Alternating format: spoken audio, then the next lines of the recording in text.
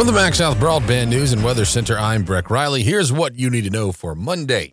Today is the celebration of Dr. Martin Luther King Jr. It's a federal holiday, which means government offices, banks, and post offices are closed. But in Mississippi, today also celebrates Confederate General Robert E. Lee, something one state lawmaker hopes to change. Representative Kabir Kareem of Columbus has introduced a bill that will remove the state's recognition of Lee, so the day would solely focus on Dr. King. We're going to do all we possibly can. I think it's a very important issue for not only this generation, but for generations to come.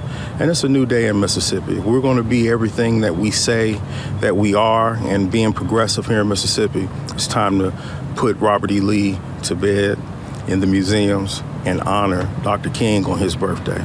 That's Kareem speaking to reporters outside of the state capitol. And Mississippi State has its new director of athletics. I'd like to ask you all to please join me in welcoming to the podium our 18th director of athletics at Mississippi State University, Zach Selman.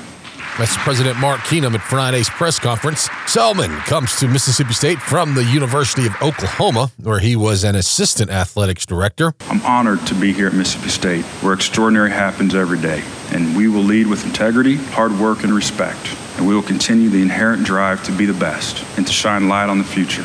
My family and I are thrilled to be here in Hail State.